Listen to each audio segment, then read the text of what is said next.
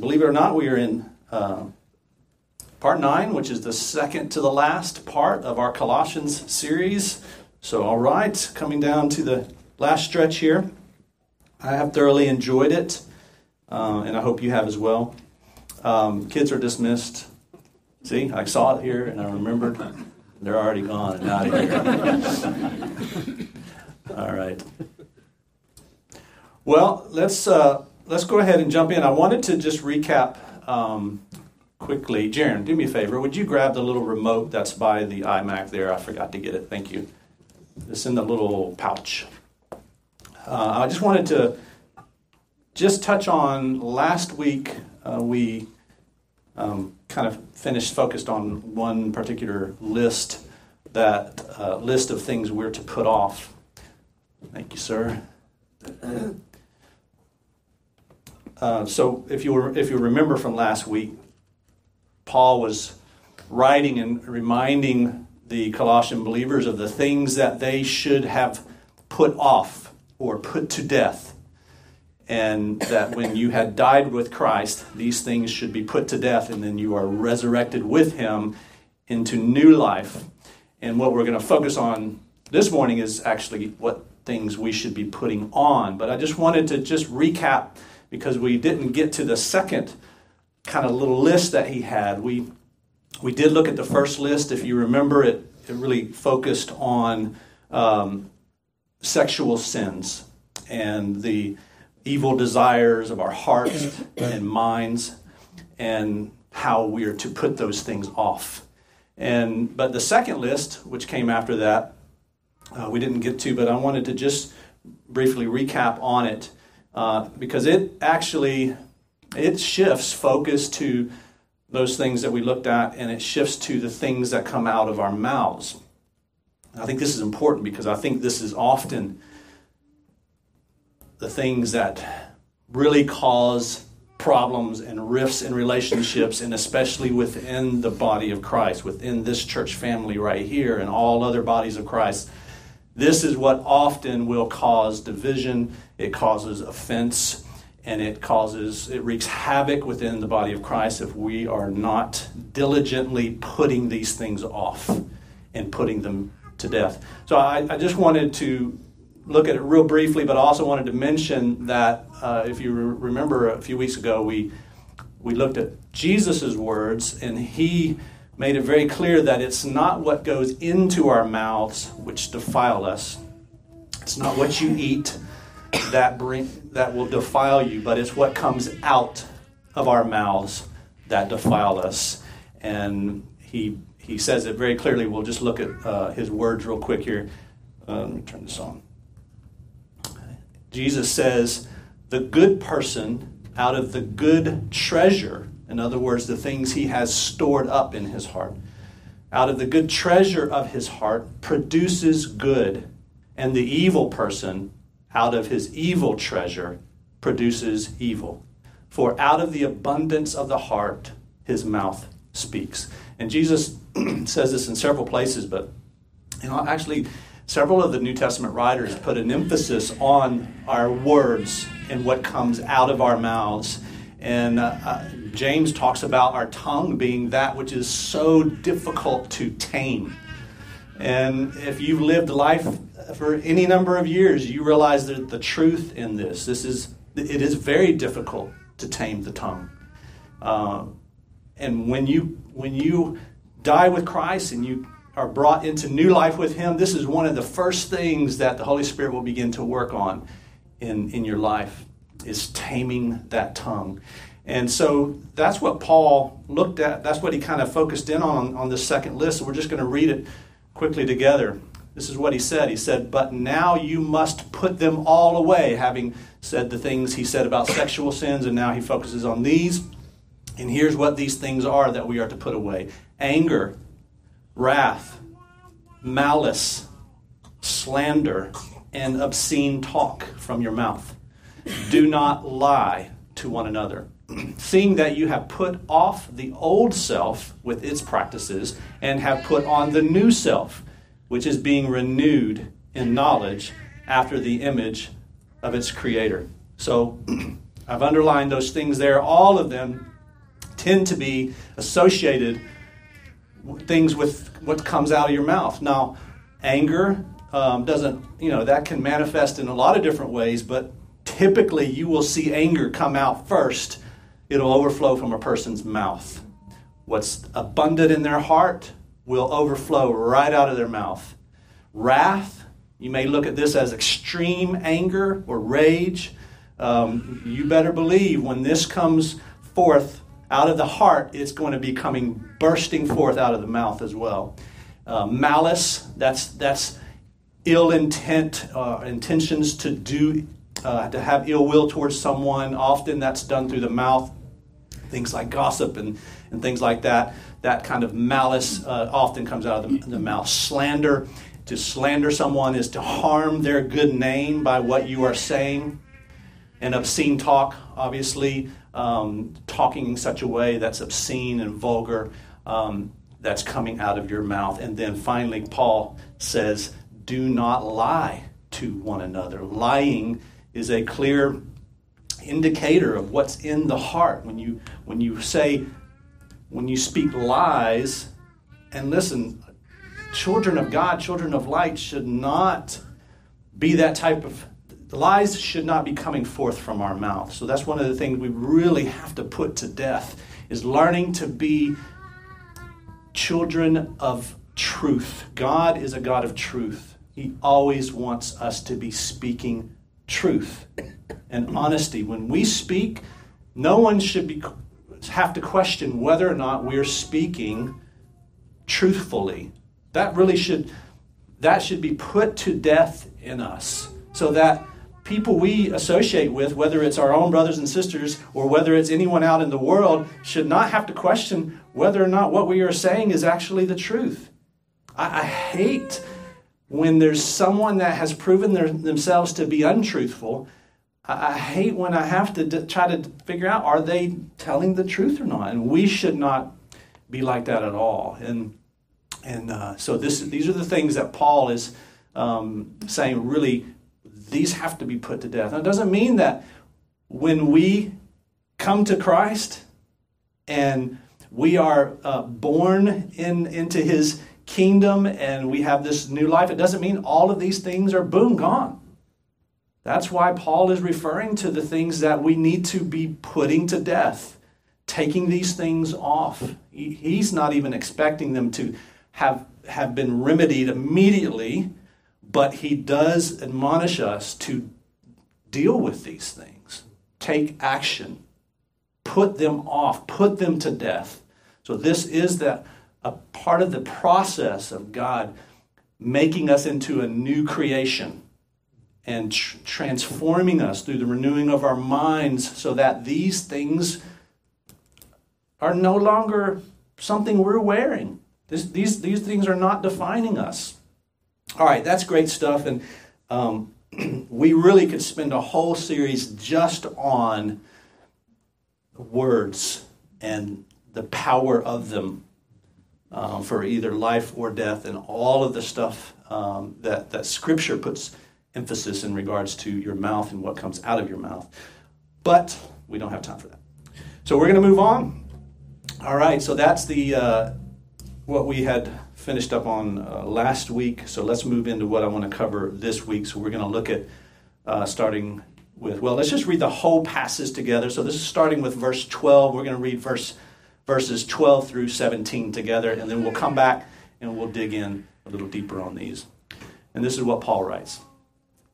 All right, remember, we're talking about now what we're going to be putting on. Paul says, "Put on, then, as God's chosen ones, holy and beloved, compassionate hearts, kindness, humility, meekness, and patience, bearing with one another, and if one has a complaint against another, forgiving each other.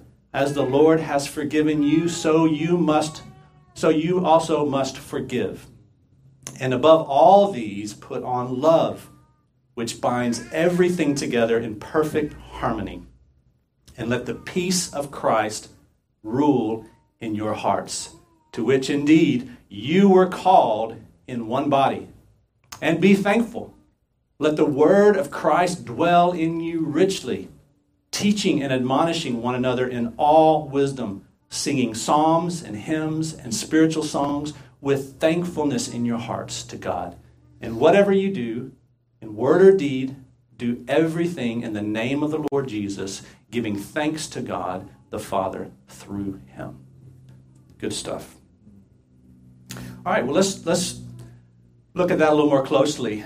Paul says, put on then, as God's chosen ones, holy and beloved, compassionate hearts, kindness, humility, meekness, and patience, bearing with one another, and if one has complained against one another. So you see the shift now Paul is making to how we now relate to one another. And this was such a focus and emphasis of Jesus himself, how we treat one another and how we love one another. And Paul continues on this theme, and much of his writing, many of his letters, he admonishes us to pay attention to how we're treating one another. So here he says to put on these things as part of our new resurrected life. And he refers to believers here as God's chosen ones who are holy and beloved. And even though, remember, he has not been to this church personally, evidently he is confident enough by the report coming from Epaphras of these believers. He's confident enough to say these are God's chosen ones, holy and beloved. So they are set apart from all of the other people in Colossae. That's what it means to be holy, God's holy people. It means they've been set apart. Do you realize that if you are God's child, you have been set apart from everyone else in the world? And God he is not shy or bashful about that. He makes it very clear that his people are to be holy as he is holy. He is like no other. We're to be holy. We're to be set apart from the rest of the world as well. So he confidently states this about these believers. He then lists some of the things that these believers should now be putting on, as we mentioned, with their new self. And he mentions how it's being renewed. We're being renewed into the image of Christ and the image of our Creator. Let's just take a look at these individually. I actually love, I told you I'm a kind of a word geek. I love to kind of get into words. This is not anything to do with sermon prep, but just life in general, I often am going to definitions, looking at dictionaries, because I want to know that when I use a word, I'm using it accurately. Sharon's smiling. I knew she'd be smiling during this. She's like this too. I would like to know that I'm using a word accurately. So I often am looking up the definition of a word to make sure that even though I'm 50 years old and I have been speaking English since I was very little. I actually started with Portuguese. I'll have you know. I was born in Brazil. But that was only until I was 2, and then I started learning English. I don't remember any Portuguese. Anyway, the English that I've been speaking, I've been doing it for a long time, but still, and this is partly my personality, I want to be sure I am speaking it accurately and properly and rightly. So I often am looking up words in the dictionary. So that's what we're going to do, because I find it very helpful to reinforce the language that we use and the words that we use, to reinforce, to make sure we're using them correctly. Now, granted, words change. Meanings change over time. And sometimes as frustrating as it can be when you hear these young people using words that did not used to mean that. But that's the way. I'll never forget some of you who are as old as I am, but back when the word fat became the trendy word, and when something was fat, that was good. That was like awesome, and you described something. That was like saying cool. It was fat. And I used to wear fat laces. Anybody wear fat laces in their shoes? Come on, man. Please, somebody. Nobody here wore fat laces? I did. All right, Kevin, yes. Thank you. You saved me. I not only wore fat laces. Now, fat laces were literally fat laces. They were really fat, and you would, Run DMC and, Adidas and all that was in. So I used to wear it. But I would color coordinate my shoelaces with my outfit. And my socks. Yeah. Yeah. My man. And my... Thank you. That's my wife. K-Swiss. Remember K-Swiss? All right, I'm moving on. So we're going to look at these words together. So compassionate heart. So compassionate heart would mean a heart that basically shows and gives compassion. So here's what compassion means. A strong feeling of sympathy and sadness for another person's suffering or misfortune, and a desire to help. Now, keep in mind, you can look at many different dictionaries and get variations of the definition of a word, varying definitions, but most of them are going to be fairly consistent with one another. One thing to keep in mind about compassion and how this is different from, let's say, sympathy or empathy is that compassion compels someone to do something about it. You can have sympathy for someone, but do nothing to help them. You can have empathy and understand from their shoes what they're going through, but do nothing to help their situation. However, compassion is different. Compassion is to have strong feelings of sympathy that then drive you to or compel you to do something about it. And I think that's an important distinction because Paul says here that we should have compassionate hearts. So we should be able to strongly feel sympathy towards someone to the extent that it makes us want to do something to relieve their suffering. And remember, when he's talking about these things we should be putting on, he's really focused on the family of God. This is where he means mostly for this to be applied within our family, our brothers and sisters in Christ. So when we read these things, this is how we should be relating them to our lives, is who I am here in this church fellowship with. These are the people towards whom I should be putting these things on and using them in my life and applying them in my life. So compassionate hearts. Kindness. Well, a definition of kindness would be something like this: the quality of being generous, helpful, and caring about other people, or an act of showing this quality. And, kindness, and kindness can be done without compassion.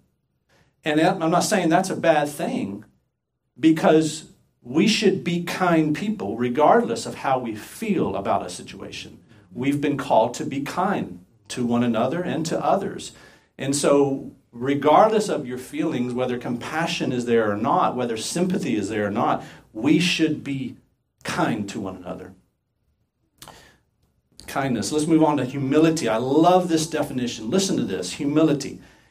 Humility, the quality of not being proud because you are aware of your bad qualities. When I read that, I was like, that is brilliant. That is a wonderful definition, because I find that the lack of humility means there's a lack of this person realizing and recognizing the bad qualities in themselves. And Scripture admonishes us to look in a mirror. Stop looking at one another and look in a mirror at the flaws and the blemishes. Paul talks to believers about not considering yourself more important than you should. And so there's this theme of being sure that you are keeping your feet on the ground, so to speak. God commands us to humble ourselves. Because if we don't humble ourselves as his children, a good, loving Father will then humble us because he loves us. And pride and lack of humility is very dangerous. And so I just love this because, I think you should jot this down and look upon it often. Humility is the quality of not being proud because you are aware of your bad qualities. And that's a great way for us to remain humble, is to remember the bad qualities about ourselves. And even to the extent of sometimes it's good to remember where we have failed. I know a lot of believers or teachers might say, don't ever think on or bring up your past sins. God has chosen to forget those. And that is true, and I understand what they're saying. We're not to dwell on those. But there is something healthy about remembering. I mean, in Scripture, it reminds us all the time, remember what the people of Israel did. Remember how they forgot God. Remember how they sinned in this way. Remember those things for your own good. And I think it is for our own good when we are able to remember what we are capable of doing. And remember the things that you have done. And remember your bad qualities, because it will keep you humble. And of all things and characteristics in the Bible, the one that it really should be the scariest to us is pride. Because that's what God defines or describes as the thing that he will resist. He will resist a prideful person. So without humility, you stand the chance of being resisted by God. And we cannot afford that. So humility is hugely important. Well, let's move on. Meekness. I couldn't decide between these two, so I put them both in here. So the first one says, to be meek is to be quiet, gentle, and not willing to argue or express your opinions in a forceful way. Now remember, when we're reading these, let's think about one another and how we are towards one another. Quiet, gentle, and not willing to argue or express your opinions in a forceful way. Listen, this was challenging for me to prepare this, but so good for me as well. So this, I'm in this boat with you guys of saying, ouch, that's cutting close to home. The second one says, enduring injury with patience and without resentment. Both of those are just beautiful in thinking about one another and how we need to apply these things. I come from a family who was very opinionated and very outspoken about their opinions. We got my dad a mug one time. I shared this the other day, and we loved it. It was perfect for him. It basically said, everyone is entitled to my opinion. He said it right there on the front. It was just brilliant. It fit my dad really well. And we laugh and chuckle at it, but that was one of those traits of our family that really we needed to work on a little more, because to be meek, as Scripture is calling us to be, we have to be able to not be willing to not argue, be willing to not express our opinions in a forceful way. I remember reading something in a book I was reading, this Christian author wrote, and it hit me right between the eyes. And it was so simple. He said, you do not have to have an opinion on everything. And he's talking to God's people, and especially the people who, like me and my family, tend to have opinions on everything.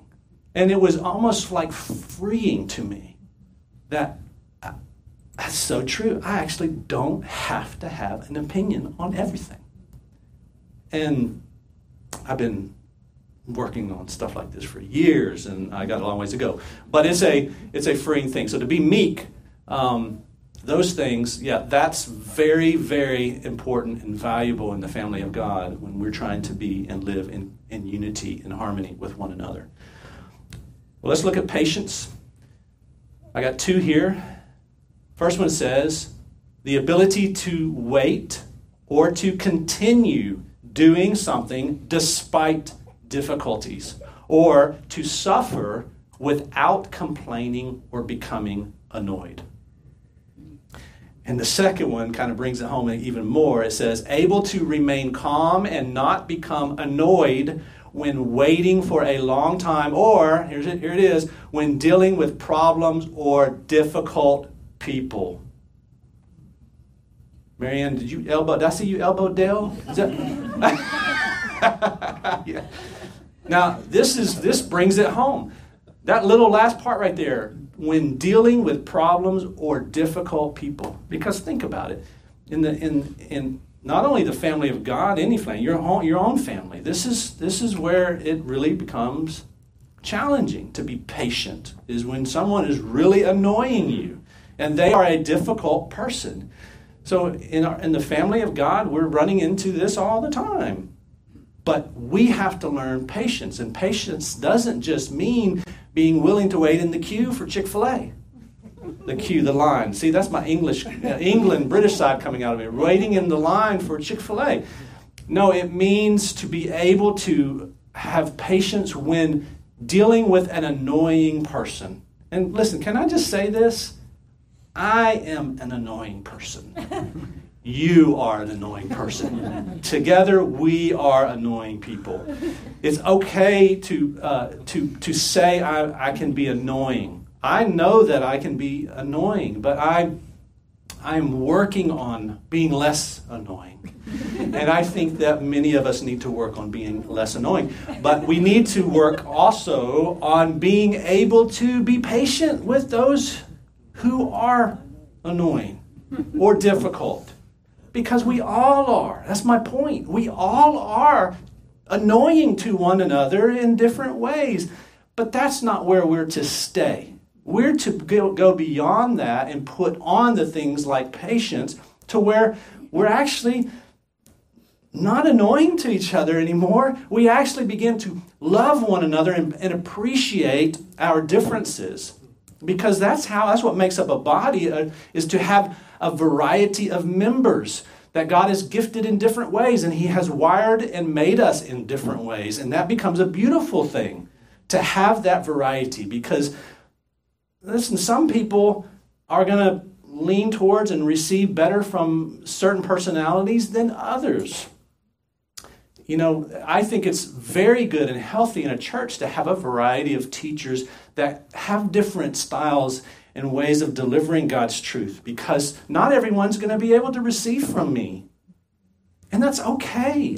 I've learned that's okay. I can't expect everyone to do that. And the same with Phil. Not everyone's going to be able to receive from Phil or Kevin or whoever is up here teaching. That's why having that variety in God's kingdom and in His body is a good thing, because we want to be able to reach as many people as we can. We want to be able to teach and it be received from as many as possible to receive His truth. And so there's going to be some variations, which is a good thing.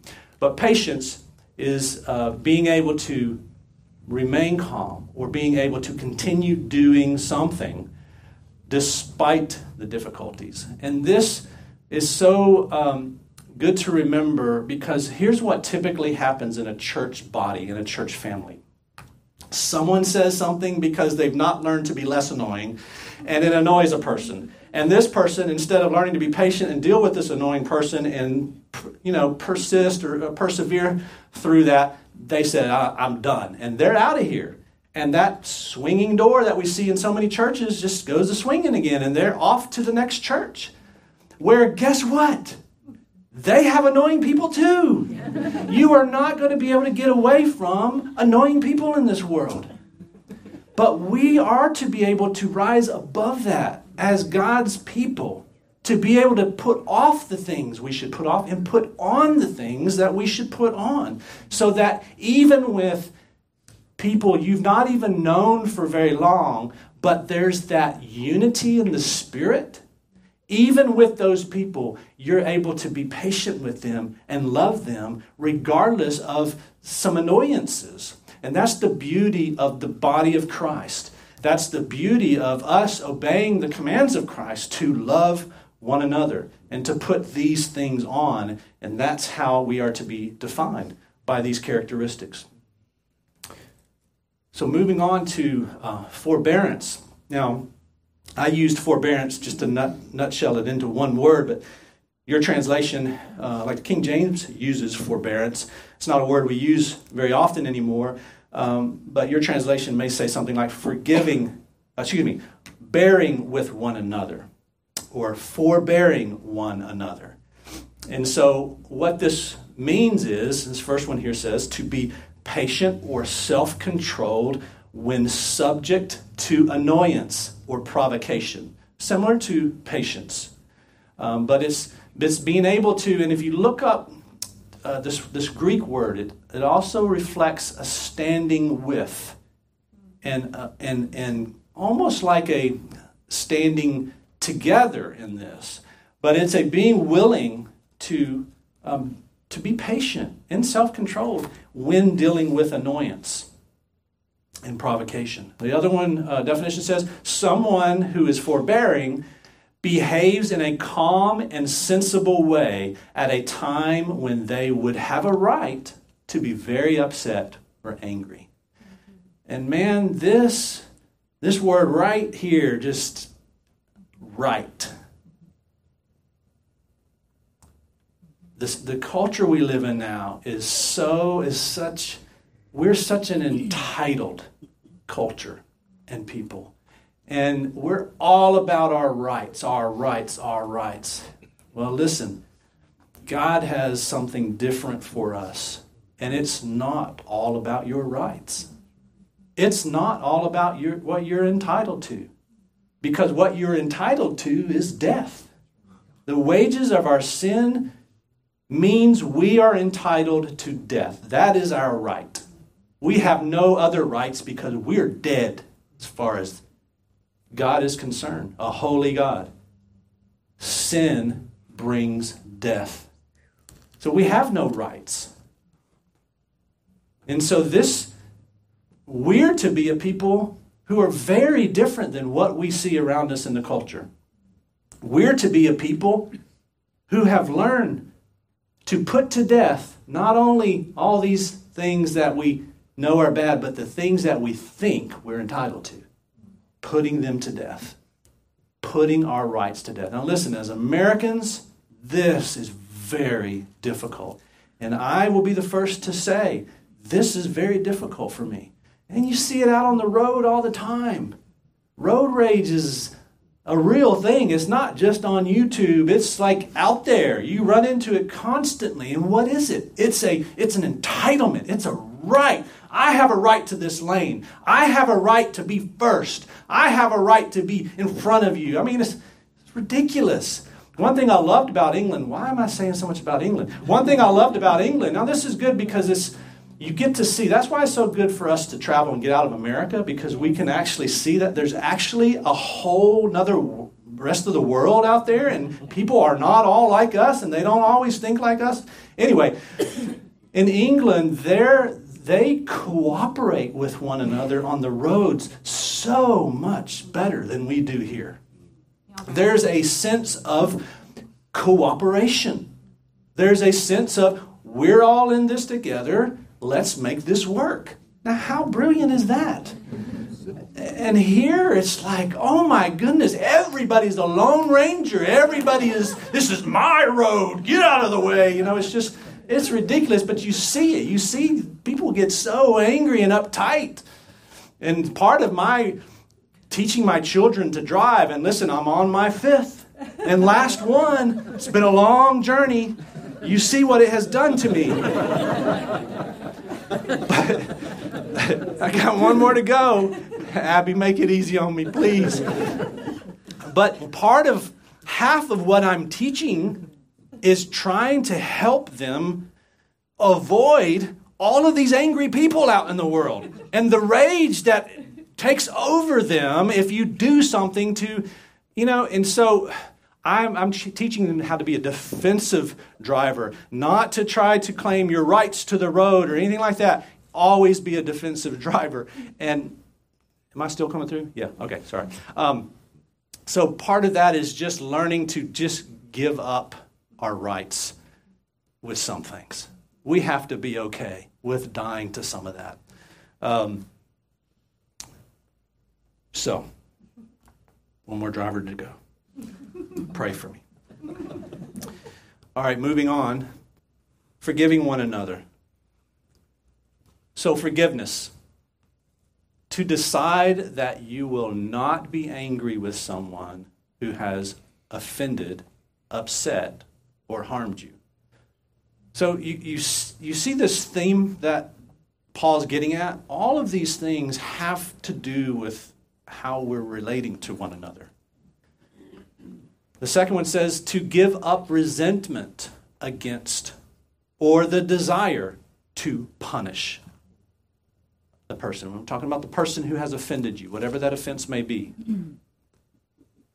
And then lastly, to give up all claim to punish or exact penalty for an offense, or to cancel a debt. Now, we really should spend weeks on this one alone, forgiveness. The reason I say that is because the Lord Jesus Christ himself and his Father have made this hugely important. And I'm gonna bring this home to you using Jesus' words. So don't get mad at me for what Jesus said. I'm only the messenger. Okay?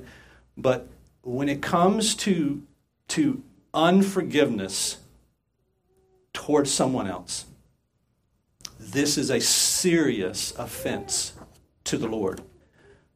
And it becomes a barrier to us receiving God's forgiveness.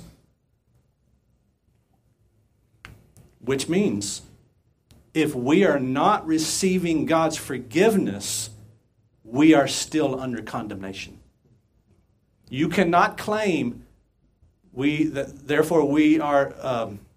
therefore no longer under condemnation because we're in Christ, because we have chosen to do what Christ has said not to do. And that is, if you withhold forgiveness from someone, your heavenly Father will withhold forgiveness towards you. And to the extent that the parable that Jesus uses to explain this principle is a somewhat of a shocking one, especially that it's coming out of Jesus' mouth. But basically, it's the parable of the unforgiving debtor, if you want to call it that. Your Bible may headline it in different ways, but it's from Matthew 19.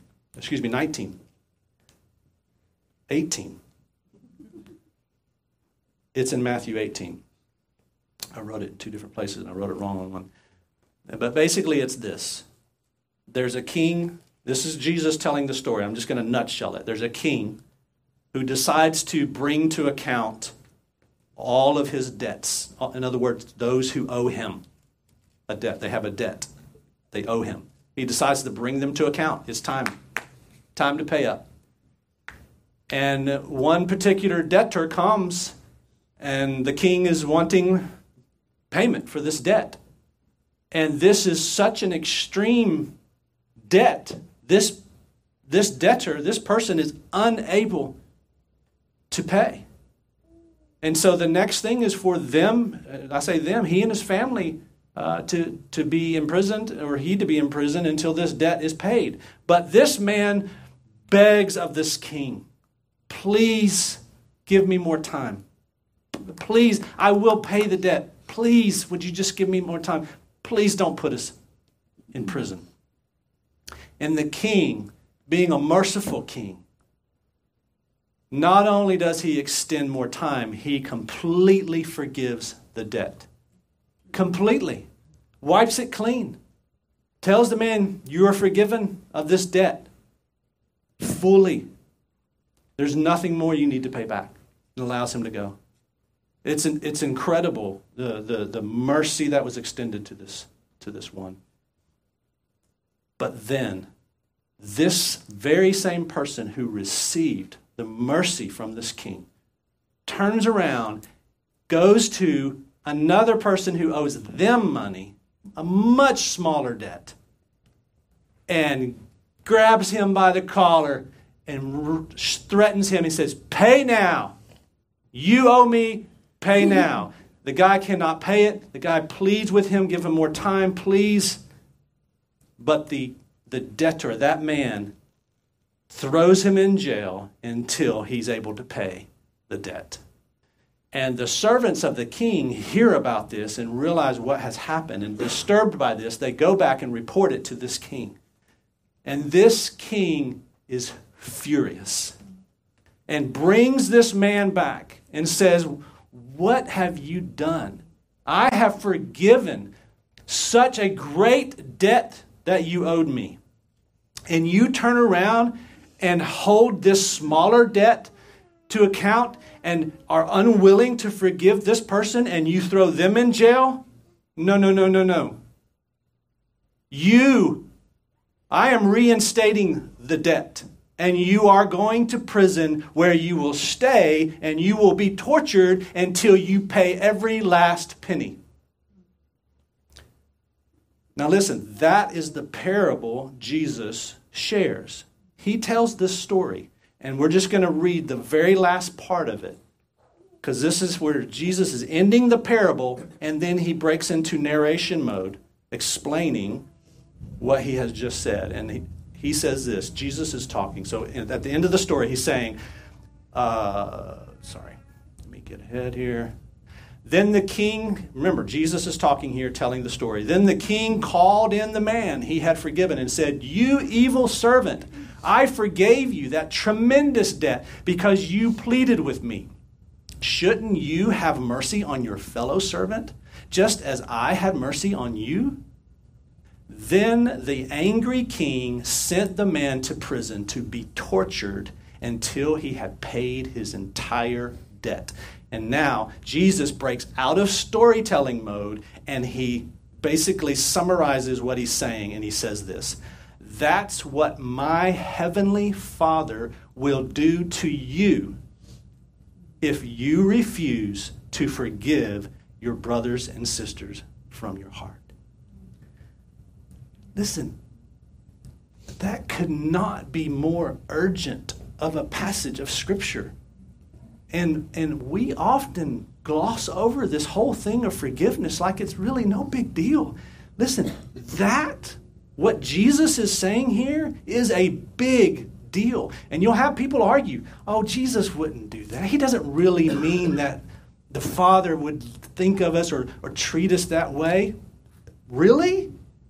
Are you not going to take God's word at face value? Have you read his history of who he is? And when he warns, he means business? No, no, no, no. I'm going to take Jesus' words at face value. And if he uses a parable like this that so clearly communicates the way the Father feels about forgiveness and unforgiveness, no, we need to pay attention to what Jesus is saying here. He didn't choose some little mamsy-pamsy story to try to get everyone to have feel-good feelings to forgive. No. No, this is serious. Now, you can debate whether or not this going to prison and being tortured. Now, if you look at the Greek word, it's talking about a jailer who tortures. Okay, this is what it's talking. This is what the Greek means. So it'll say either tortured or tormented in your translation, and that's accurate. And Jesus now. So what you can debate whether does this mean now, or does this mean when Judgment Day comes? The king said it's time to bring everyone to account, the debts to account. So you could look at it as, this is in the future, this is Judgment Day. Okay.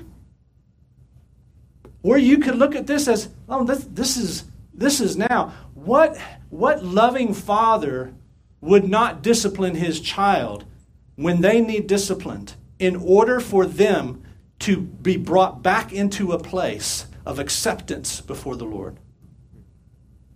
So I think we need to look at this both ways. Yes, this means in the future, on Judgment Day, if we've got unforgiveness towards someone else,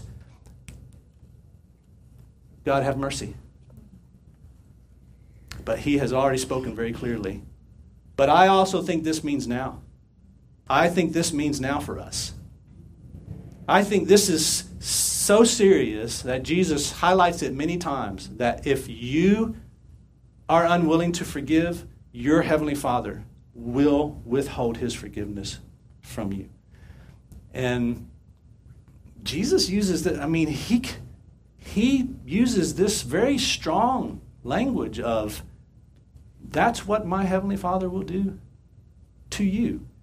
So that's heavy, but I think rightfully so. Anything that can become a barrier to our forgiveness, and this includes the things you have already had forgiven. Remember, the king had already forgiven this man. And he brought this man back, and he reinstated these debts. He brought them right back. We need to pay attention to that. So you can argue theologically all day long whether or not whether or not God the Father can choose to bring debts back. But according to this parable Jesus told, he can. And he will. This is why this is not to be played around with or treated lightly. And so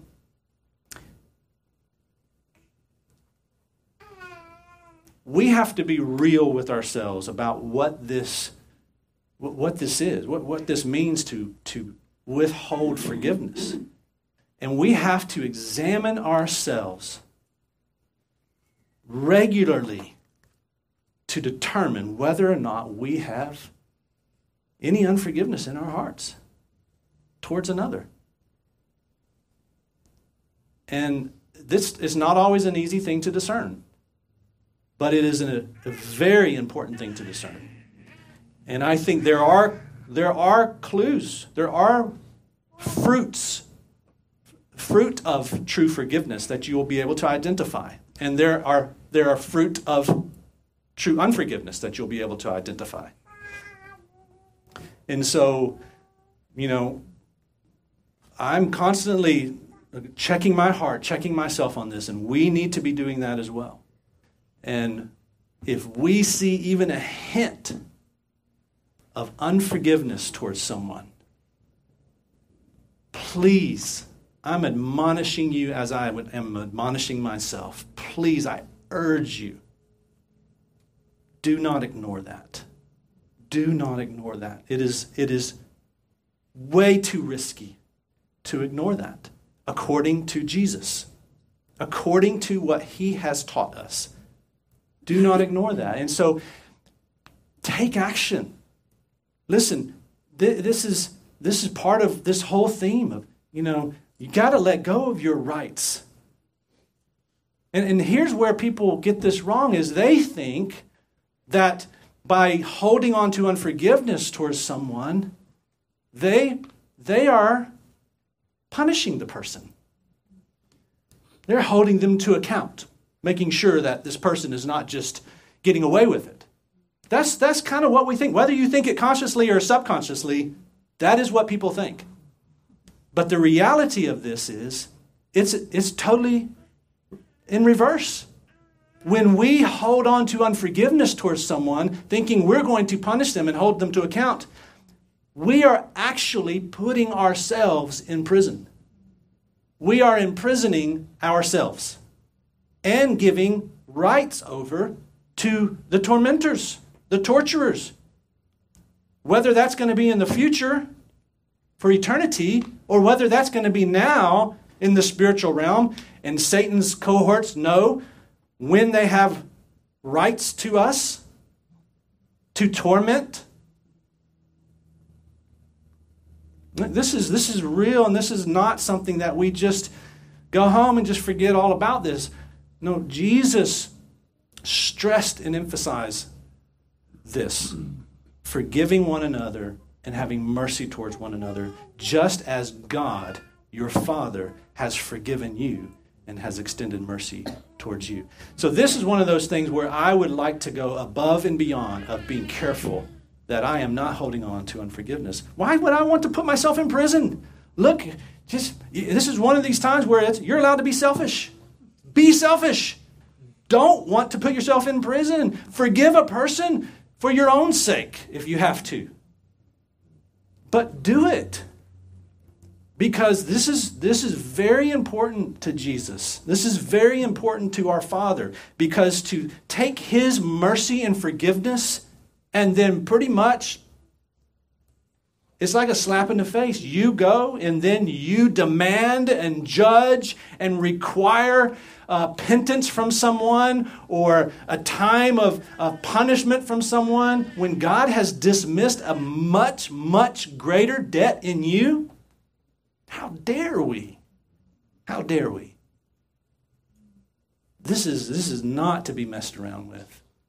And we are not to be these. That's not who we are to be. We are to be a people who can forgive.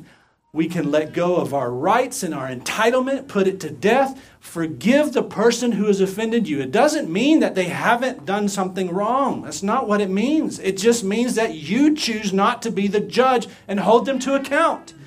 God will be the judge. He will hold everything to account. Trust me.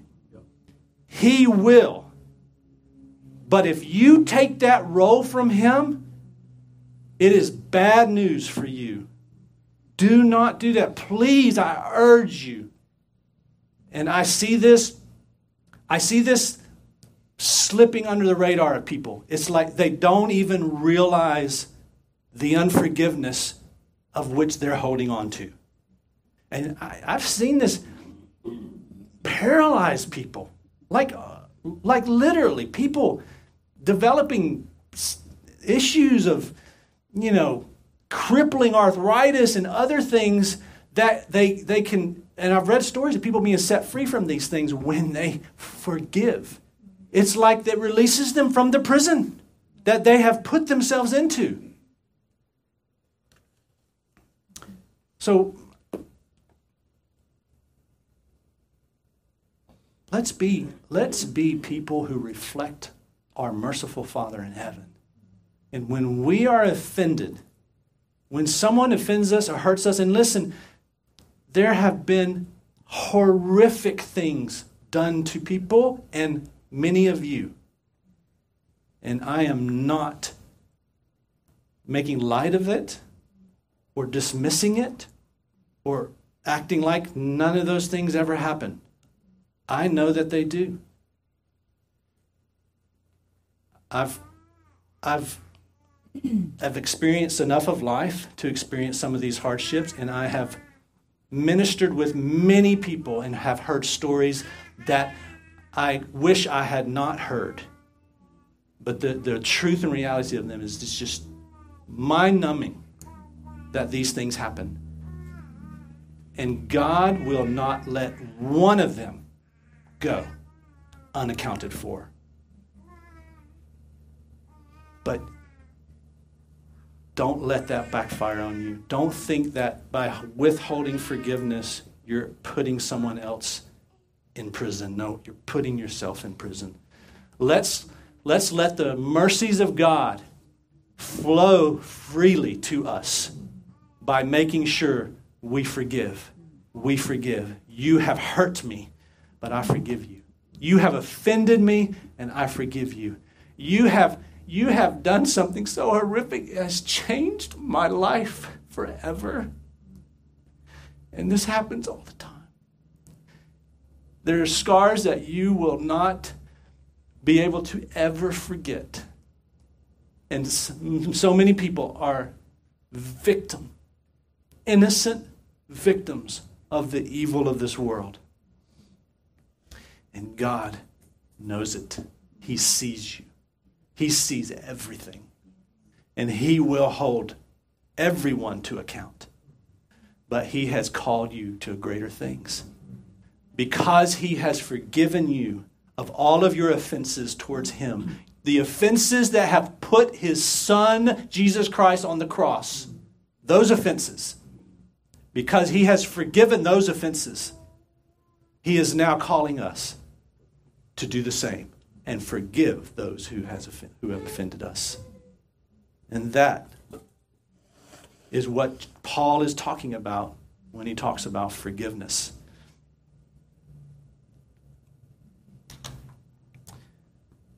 Well, verse 14 says, "And above all these, put on love, which binds everything together in perfect harmony." And here Paul gets to the real key that unlocks all of these others. By putting on love, all of these other qualities will begin to flow more easily. And not only flow individually, but it brings us all into harmony with one another, into unity with one another. As we put on love, we put to death these other things, and we put on love, all of these things that we're to be putting on become more easy, and we begin to be unified and to be able to live in harmony with one another. And that's what Paul is describing here. And the Greek word he uses here is agape. Agape love. This is a benevolent love of mercy and action. This is a benevolent love. This is a love of mercy and action. This is the kind of love that when someone annoys you and offends you, you're able to forgive them and love them. This is the kind of love that when someone has done something very offensive and now they're reaping the consequences for it, this is the kind of love that allows you to take action to help them in their suffering and to extend mercy. Jesus uses the parable of the Good Samaritan to describe this kind of love. When he is describing what does it mean to love your neighbor as yourself, that is the story that he uses of the Good Samaritan, the Samaritan who went to this Jewish man. The Jews despised the Samaritans, but he had been robbed, he had been beaten, no one else was helping him, and he extended not only love and mercy, but action to help him in his time of need. And that's the kind of love that Paul is describing here when he uses agape. And Jesus very clearly makes this his new command for his people. And he repeats it several times in John. He says, "A new command I give you, love one another. As I have loved you, so you must love one another."